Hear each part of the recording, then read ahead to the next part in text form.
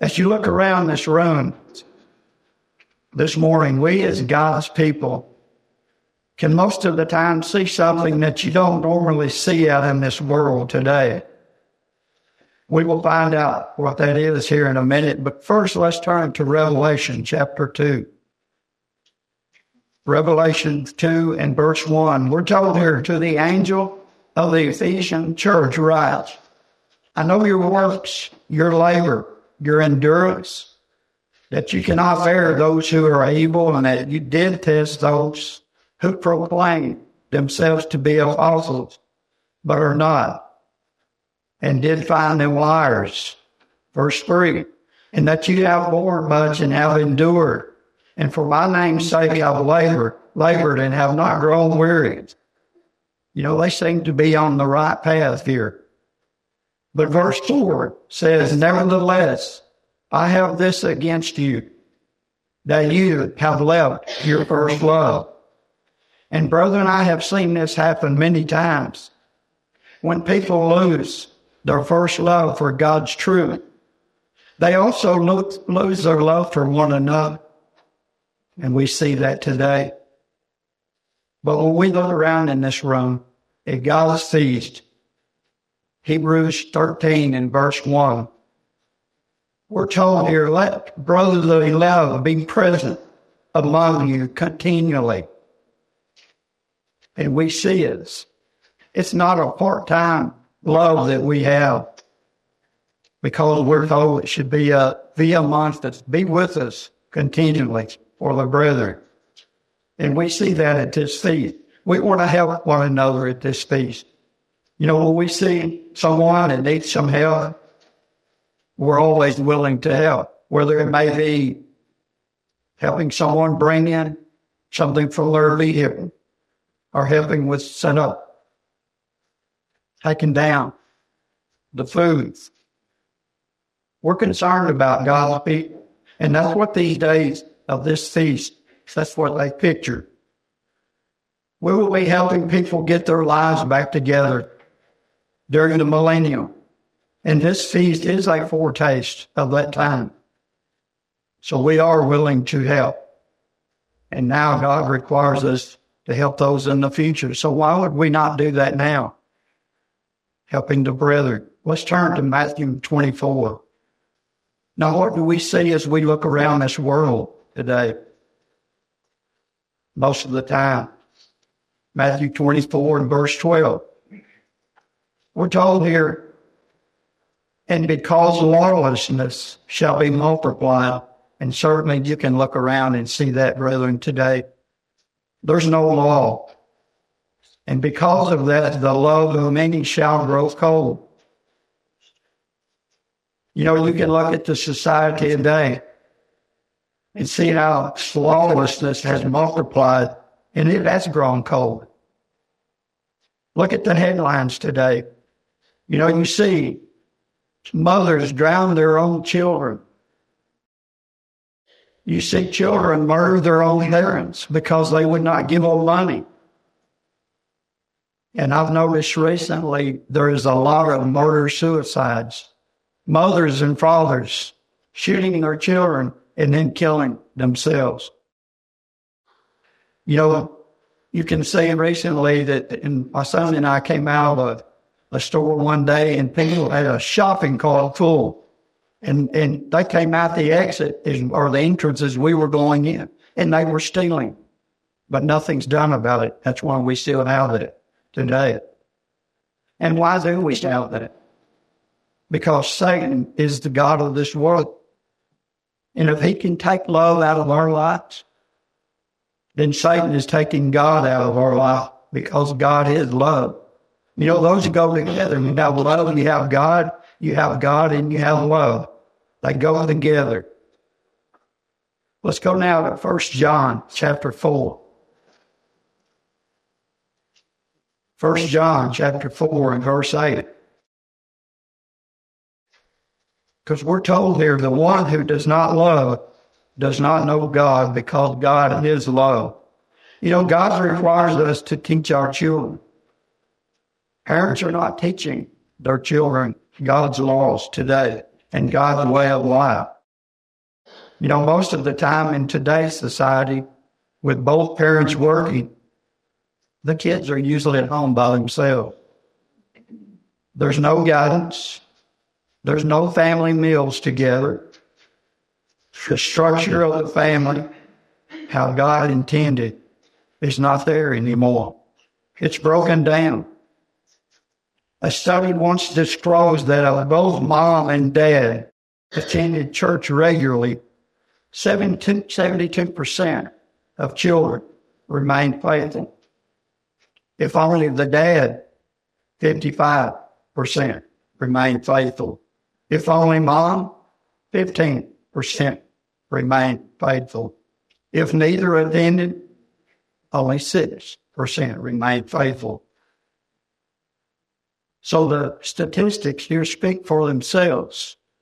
The example of parents and adults is very important in our children's lives. Here's what all be taught in God's kingdom. Most of what we are today, ourselves, is because of our parents and how they taught us by their example. Likewise, if parents are loving, then their children most likely will be loving as well. Showing our children how to love God has to be done by example. And when it comes to loving God, if we're not loving others, then we're not experiencing the true life that God wants us to have and that He offers us. True love for God will result in a selfless sacrifice to serve others, because that's what we want to do. That's what God's people does. We don't just say we love. Love is an action. We have to put forth the effort to be able to do these things. Be turning to John chapter 13. When Benjamin Franklin wished to interest the people of Philadelphia in street lighting, he didn't just try to persuade them by just talking about it. Instead, he hung a beautiful lantern on a long bracket before his own door. Then he kept the glass brightly polished, carefully hung it at the approach of dusk. People wandering about on the dark street, they saw Franklin's light. They saw it a long way off, so they came under the influence of its friendly glow. To each one it seemed to say, "Come along, my friend, here is a safe place that you can walk. You won't stumble. There will be no cobblestones sticking out. I shall be there to help you tomorrow if you wish to come by." Done by example. John 13, verse 34. Here we have Christ's example. "A new command I give you, love one another. As I have loved you, so you must love one another. And it's by this that all men will know that we are Christ's disciples, if we love one another." And Jesus says, "As I have loved you." That's the example that He gave us. And this simple command requires greater strength for us, because to be able to do that requires God's Spirit that's in us, living and moving us forward. You know, we can always say it's easy to love our neighbor. But how easy is it to love your enemies? You know, God tells us to love our enemies. You know, I can't love my enemies. It's too hard. But this can be done if we have God's Spirit living in us and growing in us, and especially if we follow Christ's example that He gives us.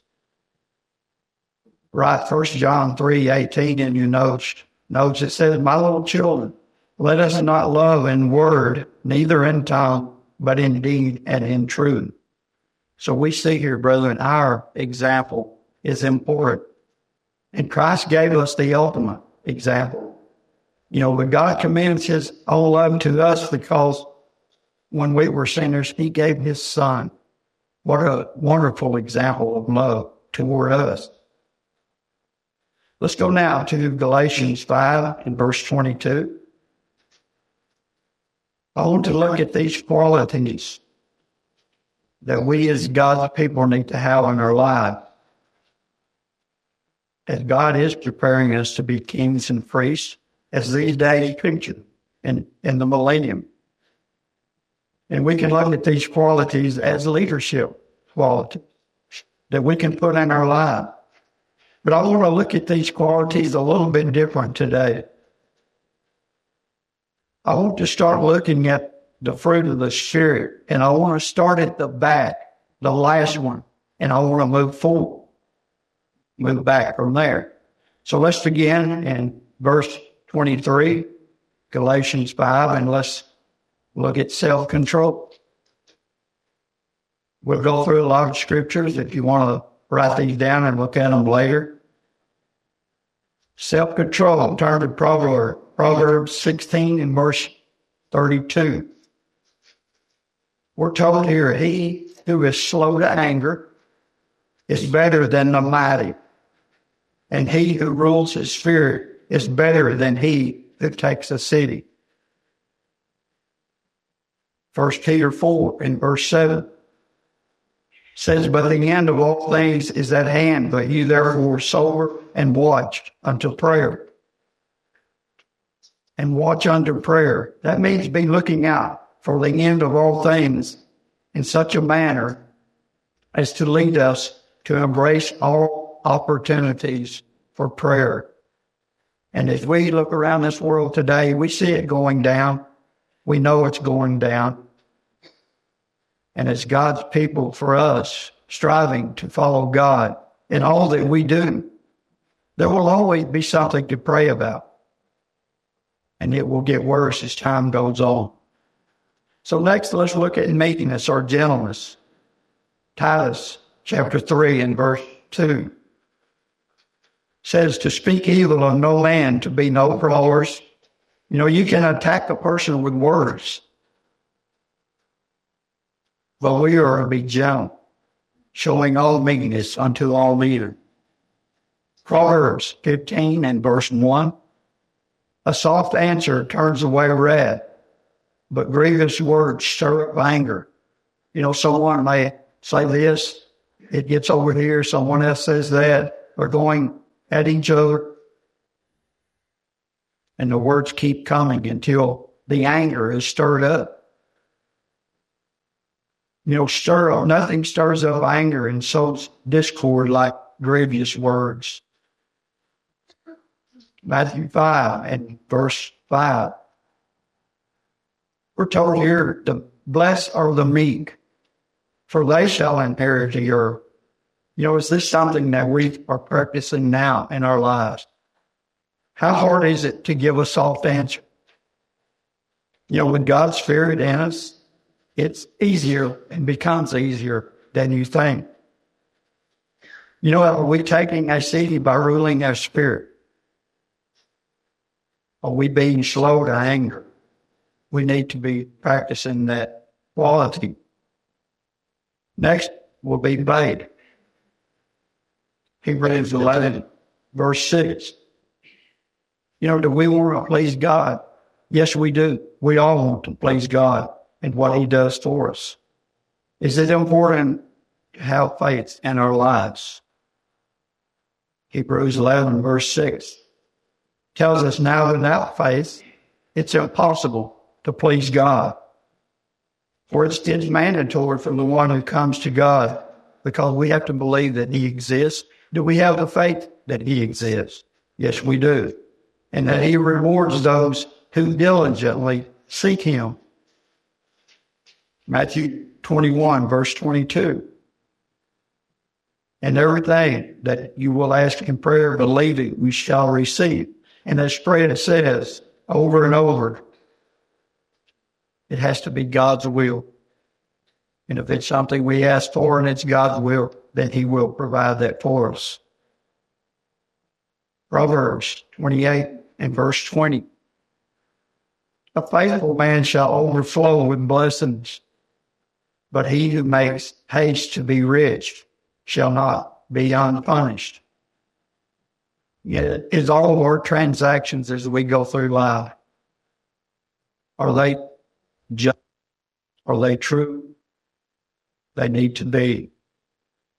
Now let's look at goodness. Psalm 23 verse 6. We're told here, surely goodness and mercy shall follow me all the days of my life, and I shall dwell in the house of the Lord forever. Think about all the days of my life.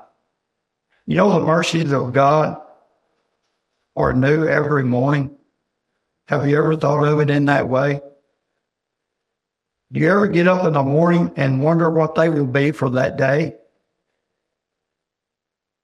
They come all day long. And this temporal goodness abides as long as our life exists. So as we have an opportunity, let's do what is good toward all men, especially those who are of the household of God. That's what God expects of us.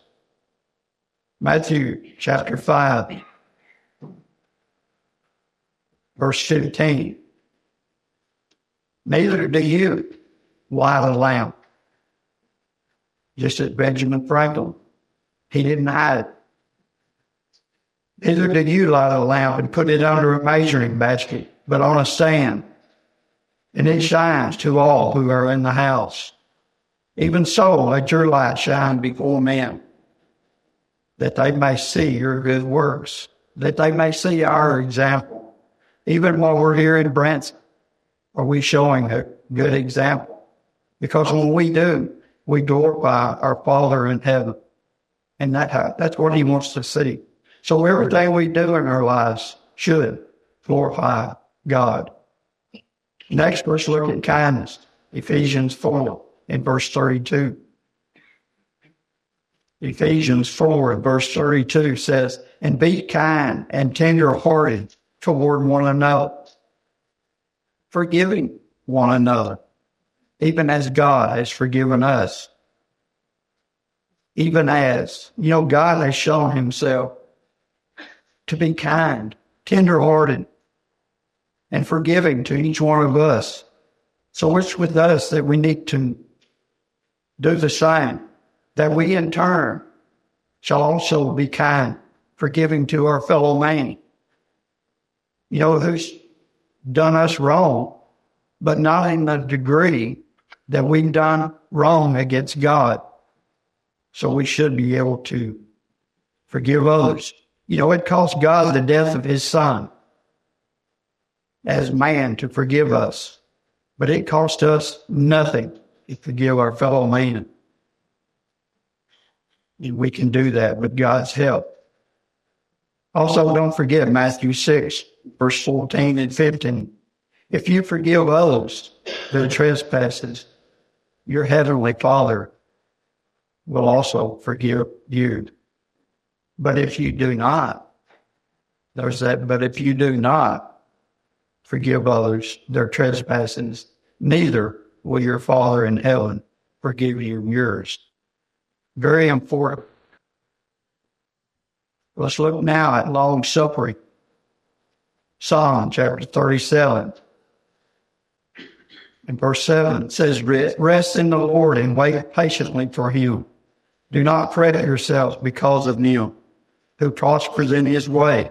I've often looked around at people in this world that, man, they've got everything they need. Why did God not call? But it's not their time. But they do prosper. But it may be because of wicked schemes that they have got in their mind. So we depend on God to give us what we need. It's often an additional uneasiness to see people of God under affliction. Especially when you look around and see all these other people that's got everything. We didn't contrive and devise wickedness to be able to get what we have. Ours comes from God. Revelation 14 and verse 12 says, here is the patience of the saints. Sometimes it is hard to be patient. Here are the ones who keep the commandments of God and the faith of Jesus. You know, we need to do what it says here. We need to be patient. We can't grow weary as time goes on because we don't know how much time's left. Now let's go and look at peace. Let's go to Philippians chapter 4. Let's begin in verse 6. Do not be anxious about anything, but by prayer and supplication, with thanksgiving, let your requests be made known to God in everything. You know, with thanksgiving connected with prayer, we can always find something to be thankful for, no matter what may be in our heart. Can want, but God will provide. Verse 7, and the peace of God, which surpasses all understanding, shall guard our hearts and our thoughts in Christ Jesus. Isaiah 26 and verse 3, you will keep him in perfect peace whose mind is stayed on you because he trusts in you. We have to have that trust in our Father in heaven. Then we will have the peace that he wants us to have. Let's look now at joy. Philippians 4 verse 4 says, rejoice in the Lord always. Again, I will say rejoice. You know, genuine happiness is spiritual, as it can only come from God. I've seen stories of people that have won the lottery and millions in the lottery. And many have said that their lives were turned upside down. Many of them wish that they had not won those millions of dollars because money didn't buy them happiness in just a few months or years. It's all gone. And many of them are back out on the street. They're homeless. 1 Thessalonians 5 and verse 16. You know, God even tells us to rejoice at this feast. Rejoice always. We rejoice because we've been given God's knowledge and understanding. He's opened our mind to that. So we ought to have, and it ought to bring true joy to us. And how do we do that? Verse 17, 1 Thessalonians 5, pray unceasingly. We pray to God about everything in our life. And verse 18, we give thanks in everything, wherever he gives us and provides for us, because that's his will for us. Yes, God wants us to have true joy and happiness in our lives. So we end now with love. 1 Corinthians chapter 13 is often referred to as the love chapter. So let's look at 1 Corinthians 13 and verse 4. What is love? Will it be in God's kingdom? Yes, it will. Why? Because love is patient. Love is kind, which is extending good to others.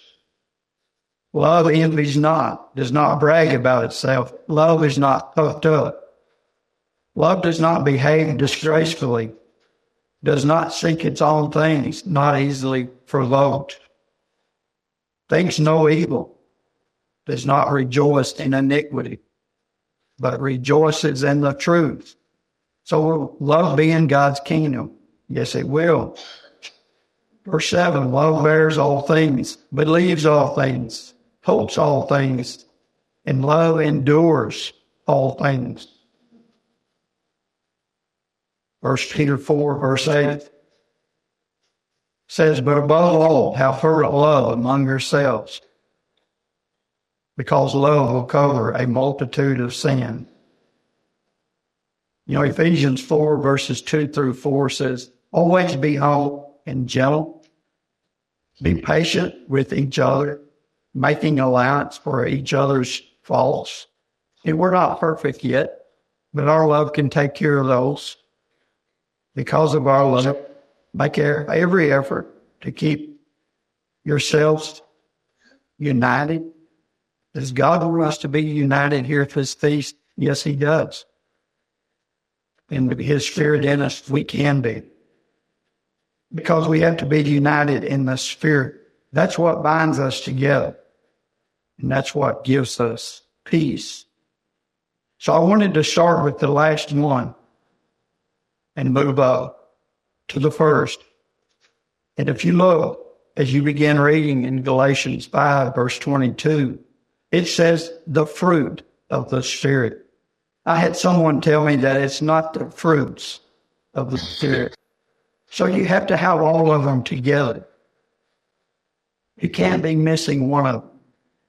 So if we have self-control, if we have gentleness or meekness, faith, goodness, if we have kindness, patience, or long-suffering, if we have peace and joy in our life, if we have all of these without missing one, then we will have love in our life. But you have to have all of them. You can't pick the ones that are easy to do. They all have to be together because it is the fruit of God's Spirit. And we're building these qualities so that we may learn how to love in God's kingdom and to be able to help others. And as we look around at this feast, we know we're building on these characteristics. We're growing in them to make them better because they're not perfect yet. We see God's love for each one of us here at this feast. We have that same love for one another. So as we close, let's turn to John chapter 13. Let's see what Christ tells us here in verse 34. We're told here, a new commandment I give unto you, that you love one another. I have loved you. The example Christ gave us and the example we show to others, that you also love one another. Will love be in God's kingdom? Yes, for sure it will be. 2 Corinthians 13, verse 11, in conclusion, brethren, rejoice. Rejoice at this feast. Be perfected. We're learning God's truth in a deeper way than we ever have before. Be encouraged. Be of the same mind because we need to have that same spirit. Be at peace. And the God of love and peace shall be with us all here at this feast. Have a wonderful rest of the Feast of Tabernacles 2023.